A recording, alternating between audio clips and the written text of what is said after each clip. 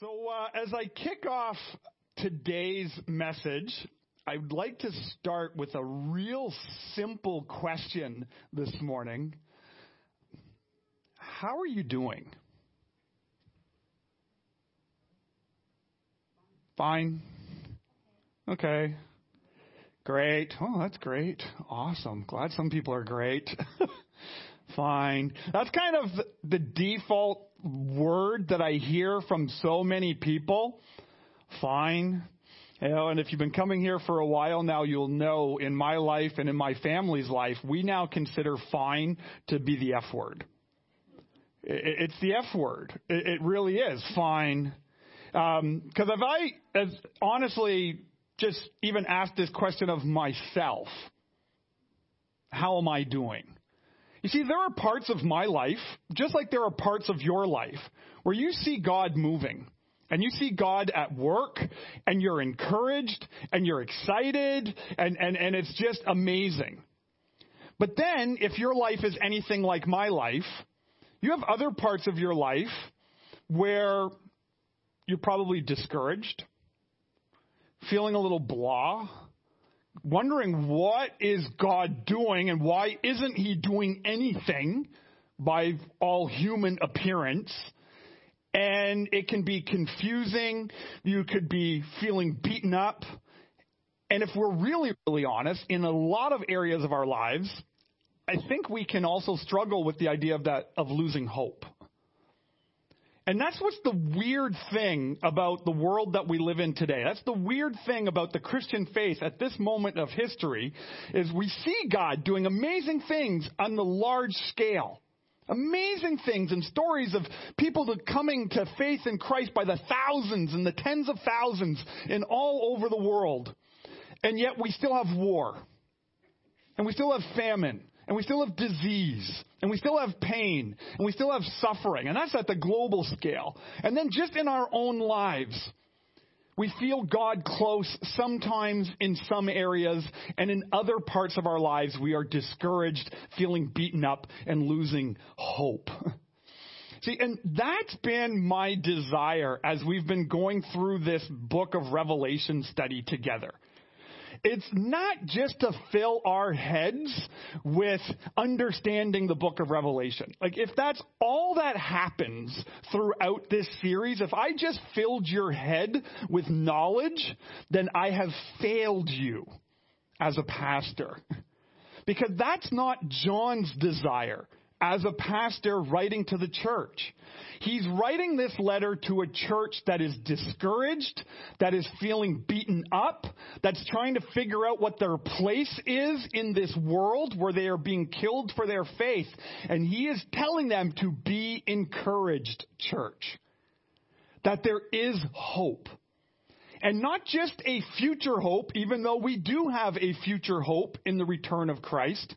There is hope today for the church. There is encouragement today for the people of God, regardless of the circumstances around us.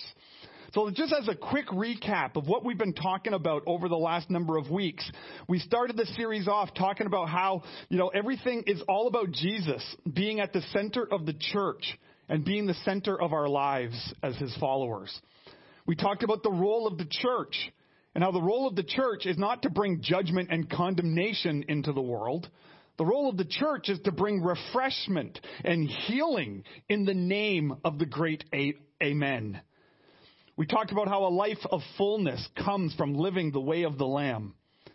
We talked about how the church, in the sufferings of the world, in our own personal sufferings, we cry out to Jesus to come into the pain of the world. We saw how God's judgment against evil started at the very beginning of time and will continue until the end of time. And John, the author of this book, his desire is for you to be encouraged in the Lord, to be encouraged in what Jesus has done, what Jesus is doing, and what Jesus will do one day. And so today, like last week, we're going to be talking about judgment. Now, I get it. Judgment is not our favorite topic to go through. It is not my favorite topic to preach on, but it's just a reality of something that we've got to get through. Again, because when we fully understand godly, righteous, loving, perfect judgment, well, then it makes celebrating Easter a whole lot better. See, sadly, too many of us have been exposed to human judgment, where it's faulty, where it's full of sin, where it's full of pride, where it's boastful, where it's arrogant, where it's condemning. And when our experience of judgment is human judgment, well, then of course we don't want anything to do about the topic of God's judgment, because we mix up the two. See, the faulty human judgment that we dish out in the world and in the people around us, and we receive and we give, is not the same as God's perfect, holy, righteous, loving judgment. So we have to kind of remember that as we read this passage today. So we're going to continue here. I'm going to read from Revelations chapter 11, and I'm going to be reading starting in verse 15. And so we're going to be talking about the seventh trumpet. So if you remember last week, we went through the first number of trumpets, these trumpet judgments that are happening. So these angels are blowing trumpets, and these woes are coming upon the world as these trumpets are being blown. So I'm going to read here about the seventh trumpet happening here in Revelation 11, verses 15 to 19. So let me read this. It says, "The seventh angel sounded his trumpet, and there were loud voices in heaven, which said, 'The kingdom of the world has become the kingdom of our Lord and of his Messiah, and he will reign forever and ever.' And the 24 elders who were seated on their thrones before God fell on their faces and worshipped God, saying, 'We give thanks to you, Lord God Almighty, the one who is and who was, because you have taken your great power and have begun to reign. The nations were angry, and your wrath has come. The time has come for judging the dead and for rewarding your servants and the prophets and your people who revere your name, both great and small, and for destroying those who destroy the earth.' Then God's temple in heaven was opened, and within his temple was seen the ark of his covenant. And there came flashes of lightning, rumblings, peals of thunder, an earthquake, and a severe hailstorm."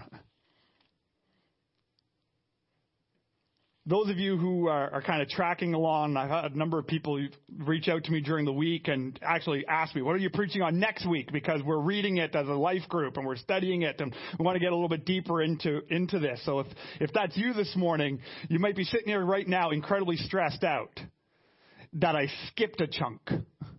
You're going, but Pastor Kevin, how come you're not talking about John and the angel and the little scroll that the angel gives to John and John eats the scroll? Why aren't you talking about that? Or you might be going, well, I was really looking forward to figuring out who these two witnesses are. Are they actually really two witnesses? Is there something going on? Like, who are these witnesses? Why aren't you telling me this? Well, let this be my discipleship lesson to you. I've given you the resources that I'm using. I've told you the books that I'm reading. God has created this amazing thing called Google. It is a great time in human history to learn to actually disciple ourselves. You don't need to be dependent on me. You need to learn how to feed yourself. You need to learn how to study the Word of God yourself. So this is my discipleship moment to you. Why did I skip the end of chapter 10 and the beginning of chapter 11? So you can go learn it yourself. And if you got questions, email me. And I'll tell you you're wrong. No, I'm just kidding. No, that's a bad joke. Now I just ruined the whole point. Now you're afraid and you're not going to go do it.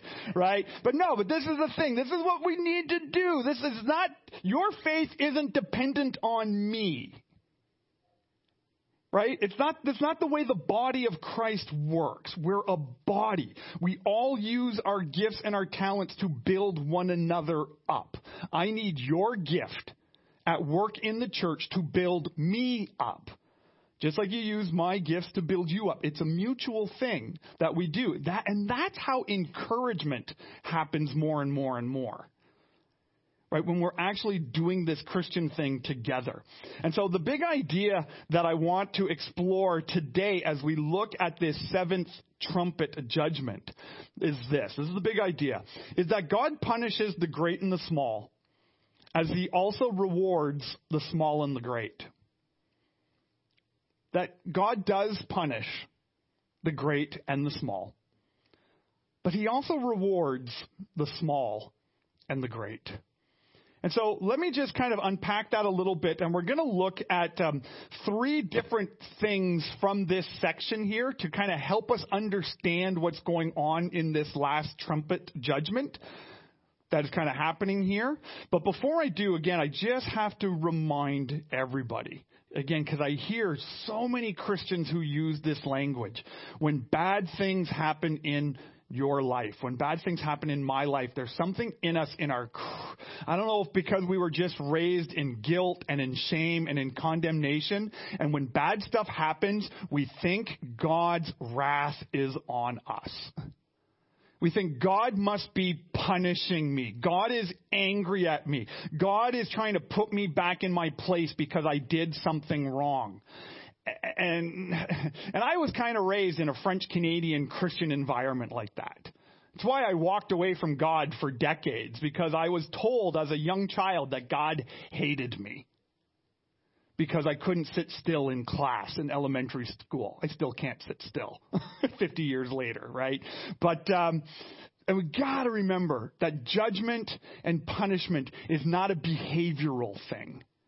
Right? Because Paul reminds the church in Romans chapter 8, where he says, therefore, there is now no condemnation for those who are in Christ Jesus. Because through Christ Jesus, the law of the Spirit who gives life has set you free from the law of sin and death. Now, when we sin, is there correction that needs to happen? Yes. When we sin, is there consequences to it? Yes. But is God mad at you and is punishing you and has turned his back on you? No. No. We have to stop living this way of thinking God is mad at me all the time and God is punishing me, because there is no condemnation. If you have truly put your faith in Christ to save you from your sins, you are not condemned. You're not condemned. It's not a behavior thing, right? And so again, let's look at this trumpet judgment here, this seventh trumpet, to encourage us, to build hope. This is how you have to study judgment. You have to study judgment through this lens, that there is no condemnation for those in Christ Jesus. Just like we saw last week from John 3:17, where Jesus didn't come into the world to condemn the world. Because in sin, in the curse that the world is already under, the world is already condemned. He came to set the world free, to free them from this sin. Right? And so let's get encouragement while we hear about this. The first thing that I find really fascinating about this passage is it talks about a kingdom. Talks about a kingdom. And so in this judgment here is a little bit different than the other judgments, because it doesn't come with this three-letter word, whoa. Not like, whoa, Bill and Ted kind of California whoa, but I mean like, woe is me, this is a horrible calamity that is happening here. Right? This trumpet doesn't come with this warning of woe, but there's still a shift that's kind of happening here. And again, in the challenge of reading this, is this a future shift, or is this something that happened in the past shift? Or is it something that's happening right now? And I think really it's a yes, again, here. Past, present, and future. What we see happening here, right at the very beginning, is that there is the kingdom of the world. The kingdom of the world has become the kingdom of our Lord and of his Messiah. What we're seeing here, right here in this verse here, in verse 15, is the picture of two kingdoms. There's two kingdoms that are happening here. There is this kingdom of the world. And when we look at kind of what the Jewish people deem to be the kingdom of the world, what they're talking about here is we're talking about there's this kingdom of darkness. Right? There's this kingdom that's ruled by sin. There's this kingdom that's ruled by death. There's this kingdom of suffering and sorrow and pain and curses. There's this kingdom of the world. And the verse here says the kingdom of the world has become. Interesting word here. It's not saying is becoming. It's not saying will one day become. It is saying this kingdom of the world has become. Has become what? The kingdom of our Lord. Through God's redemptive act. And what redemption means is that this payment of sin that had to be paid. When Jesus died, it ushered in the full kingdom of God. Not just this future thing that we long for, but the kingdom of the world has become the kingdom of the Lord and of his Messiah. See, Jesus, through his death, through his resurrection, he has become, not will become, he has become victorious over the kingdom of darkness, over the kingdom of this world. And this isn't just a revelation teaching. This is all throughout your Bible teaching. This idea that the kingdom of God is already victorious. Right, in Colossians chapter 1, verse 13, we read, "For he has rescued us." Not he will rescue us. He has rescued us from the dominion of darkness and brought us, not will bring us, but he has already brought us into the kingdom of the Son he loves, in whom we have redemption, the forgiveness of sin. Right, it talks about this in, in Daniel. Daniel chapter 7, where this prophecy is given about this kingdom of God. It's talking about the Messiah that will come. It says, "And to him was given dominion and glory and a kingdom, that all peoples, nations, and languages should serve him. His dominion is an everlasting dominion which shall not pass away, and his kingdom one that shall not be destroyed." Old Testament, New Testament, Revelation is showing us that this kingdom of darkness is defeated. This kingdom of the world has been dealt with. Now, of course, we live in the struggle of the now but not yet. In the now complete but not yet fulfilled. And so how does that work out? How do we deal with that? Well, there are two ways to deal with it. The first way is that we can try to deal with this in our own power. We can. We're smart enough, we're educated enough, we have enough background, and you and I, we could just roll up our sleeves and get to work and say, we are going to deal with the sufferings of the world. I am going to deal with the sufferings of my life, and I'm going to solve this. See, that first position of I'm going to do this and figure this out myself and solve this myself is my default. It's my default. I'm a problem solver by nature. In fact, I'm such a problem solver by nature, I think I just go looking for problems. I don't know if this is because there's that many problems in the world or it's because I just recognize it, but it seems like a lot of times it's like when I have no problems in my life, I feel like there's something wrong. And so I got to find one, right, so that I can fix it. So I can feel good about myself. I can feel like I'm accomplishing something. I can feel like I'm making a difference in the world. So often, we can think it's on us. And we as Christians are not immune from that. Like I hear the Christian language so often, and it's upsetting me a little bit. I don't know if I'm just getting old, and it's bothering me. But when I hear churches and I hear Christians and I hear denominational leaders saying, well, I serve the Lord and we need to get to work.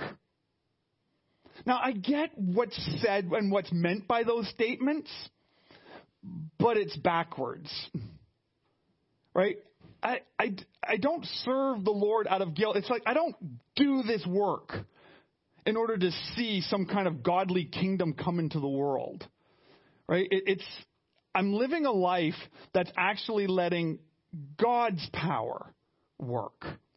And that's the difference. Those are the two contrasts. You can choose to live by your power, or we can surrender to God's power and let God's power work in our lives.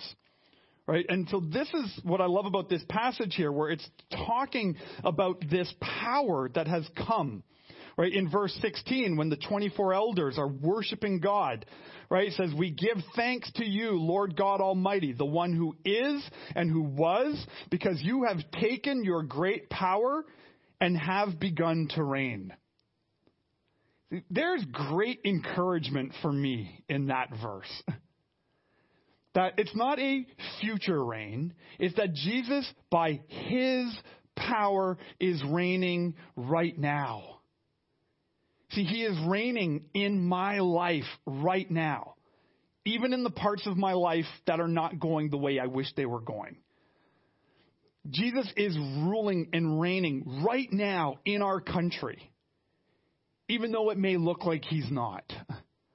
He is ruling and reigning over the earth right now, even though we think he isn't. And so it's a mind shift that I think this letter reminds us of. It reminds me how God is working in human history, how God is working right now, and to find encouragement about this. And again, this is an idea, it's a teaching. It's not just in Revelation. It's all throughout your entire Bible. Of God's reign in the world, of Jesus' power, God's power working in the world. We see this in Isaiah 43 as an example, where God says to the prophet, he says, forget the former things. Do not dwell on the past. See, I am doing a new thing. And now it springs up. Do you not perceive it? I am making a way in the wilderness and streams in the wasteland. In the wasteland, God is bringing life already through his power. Right? In 2 Corinthians, in chapter 5, verse 17 to 19, it says, therefore, if anyone is in Christ, the new creation has come. Christ, that person, is a new creation. The old has gone. The new is here. Right? All this is from God, who reconciled us to himself through Christ and gave us the ministry of reconciliation. God was reconciling the world to himself in Christ. He's not counting people's sins against them. And he's committed to us the message of reconciliation. And one of my absolute favorite verses in the entire Bible comes from Revelations 21, where the words of Jesus himself, it says, he who is seated on the throne said, I am making everything new. Every few years, and I don't do this every year because I don't have the stomach to handle it every year, but every few years I rewatch the Mel Gibson's movie, The Passion of the Christ. And I can't stomach it every year. It's just too brutal. It's too brutal. I remember when I first saw that, when it first came out in the movie theater, I went with one of my best friends who I've known since high school. And he's an atheist. He doesn't believe in God. I've shared my faith with him more times than I can imagine, that he just doesn't believe in God. And that's where he's at. And we're sitting here and we're watching this movie, The Passion of the Christ. And it's at the scene where they're just like beating him into a bloody mess. Right? And my buddy has got his knees up on the chair in front of him. And he's like this.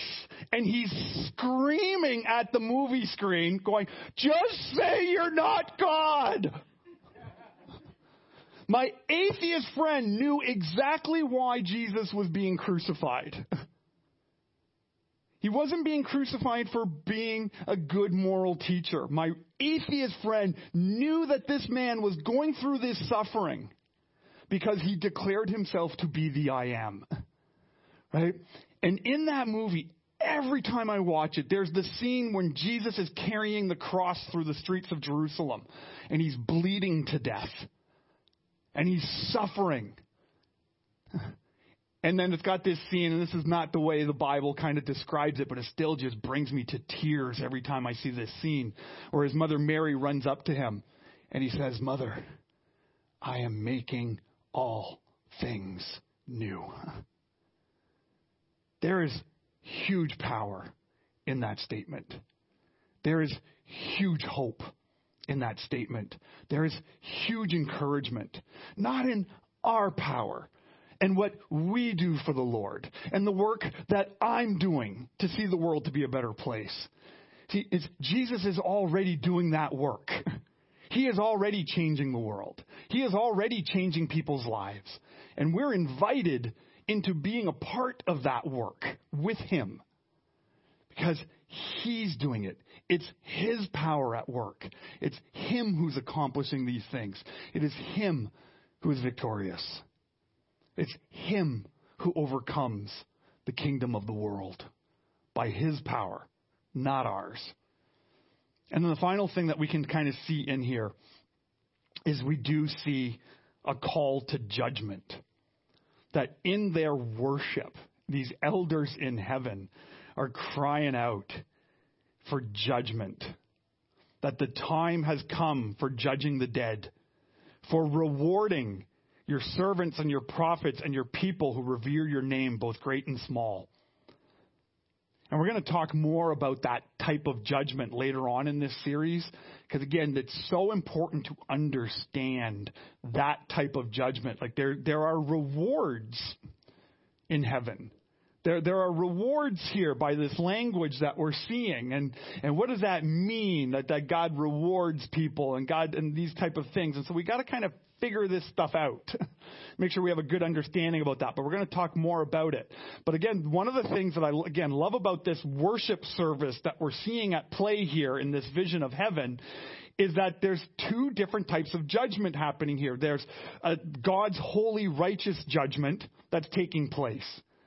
And it's in direct contrast to the way the world judges. You see, the way the world judges, we judge by power. We judge by wealth. We judge by looks. We judge by influence. We judge by number of followers on Facebook, number of likes, number of clicks, number of subscribers, all of these type of things. How the algorithm is making me an influencer in the world and all the influence that I can have and build my little kingdom. And we judge and we judge and we judge and we judge. We judge people by color. We judge people by religion. We judge people by their denomination. We judge people by their interpretation of Revelation. Just remember that. We do this where we judge by the world's standards. Whew. And one day, that judgment will be gone. Because Jesus judges by a radically different set of rules. Like Jesus actually says this. Again, this is not a Revelation teaching. This isn't your entire Bible teaching.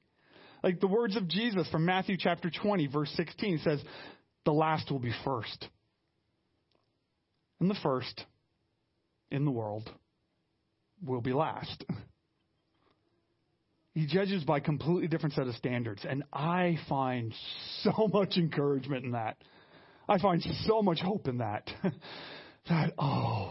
Praise be to God that I'm not being judged personally by my Heavenly Father, the way the world would judge me.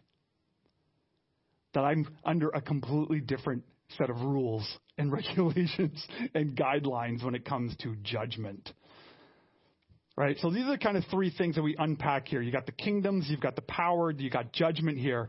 And I've kind of shared a little bit with you in here how I personally find these things encouraging, and maybe this helps you find encouragement and hope. But there's one last thing in here that I really want to highlight for each and every one of us to really show the power of this passage here to bring encouragement to the church. Right? To bring encouragement to your life. And it's this last verse here in verse 19.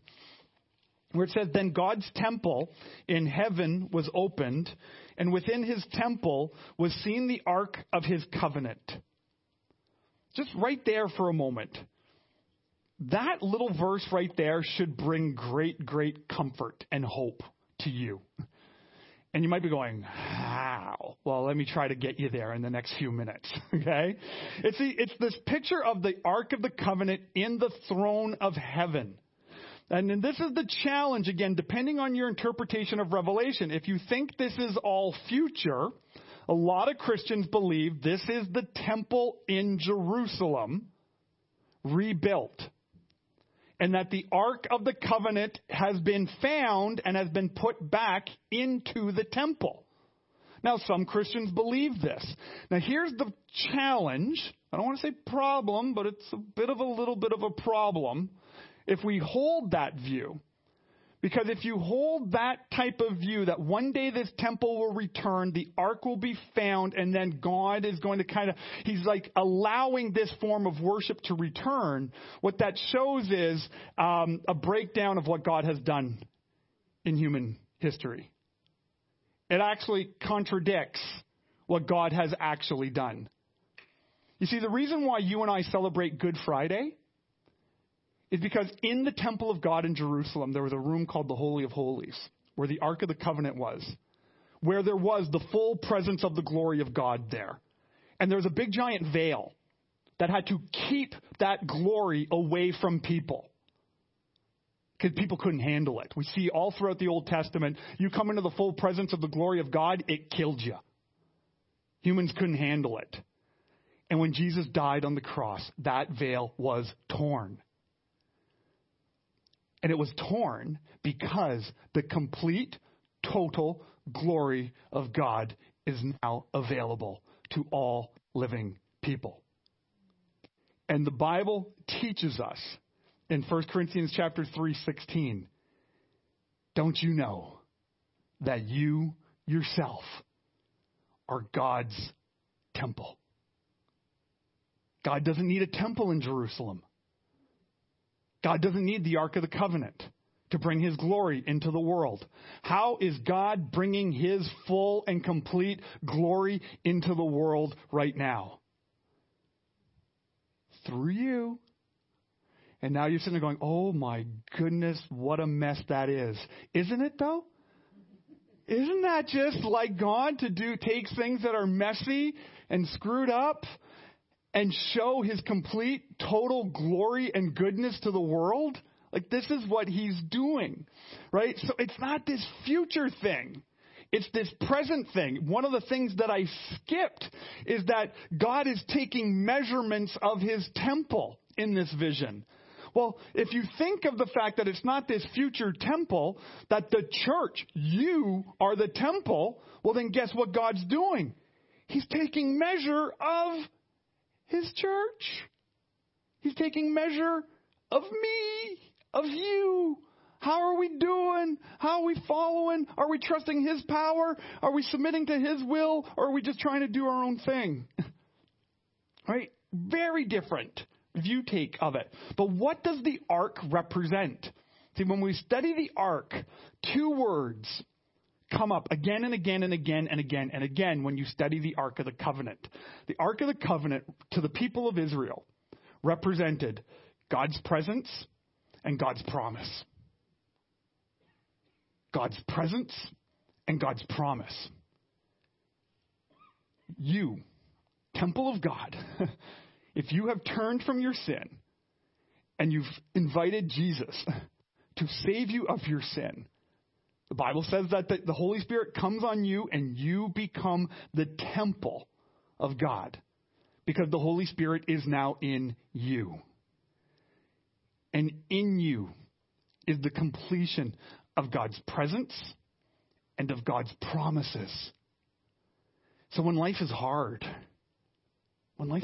God is with you. When the world seems like it's a total mess, God's promises are with you. He's not abandoned the church. He's not forsaken you. He's never left you. He's not punishing you. He's with you. And so, yes, God is punishing.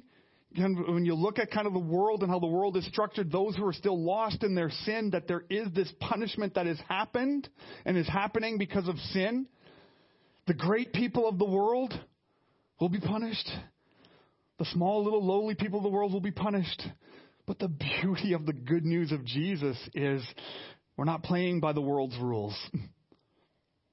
Because the kingdom of God has come. That Jesus has come to set the captives free, to set you free from the power of this dark world, to set you free from the power of sin and death. And the reward is everlasting life with God. Doesn't matter how small you are, how great you are. The good news of Jesus is for every single human being.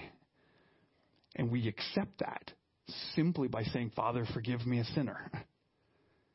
Forgive me a sinner. Come into my life.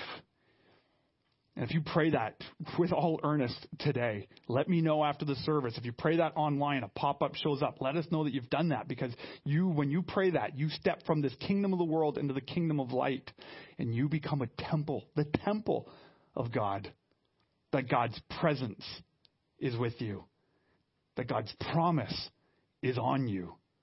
No matter what's going on around you, the kingdom of God has come completely into your life. So this is a small little passage here. Read it again this week. This is a worship service that's happening in heaven. These elders are not standing like this, worshiping the kingdom of God, worshiping the power of the risen Christ. They're on their face in worship. Now, I'm not saying you got to get on your face. But we need to find hope and encouragement in the one who died for us, who came and dwells us, and is making his kingdom more and more apparent in the world as we wait for that day where it becomes completely complete. So let's pray. Father God, we praise you today in this place. And Father, I find great encouragement for how you work in the world. Father, forgive me when I've tried to do your work in my own strength and not be dependent on your power. When I've tried to see my kingdom come and my will be done instead of your kingdom come and your will be done in my life. And so, Father, for all of us here as a church family, no matter what we're going through, I pray that even today we would find more encouragement, that we would find more hope, that your kingdom has come, that your will is being done here on earth as it's being done in heaven, that the kingdom of this dark world has been defeated, and that you are victorious over sin and death in the world. You are victorious over sin and death in my life, in my own life. And so, Father God, I pray as we worship you in this place, you would speak to us, that you would minister to us, that you would encourage us in everything that we have to face this week, knowing, God, that you're with us. And we pray this in Jesus' name. Amen.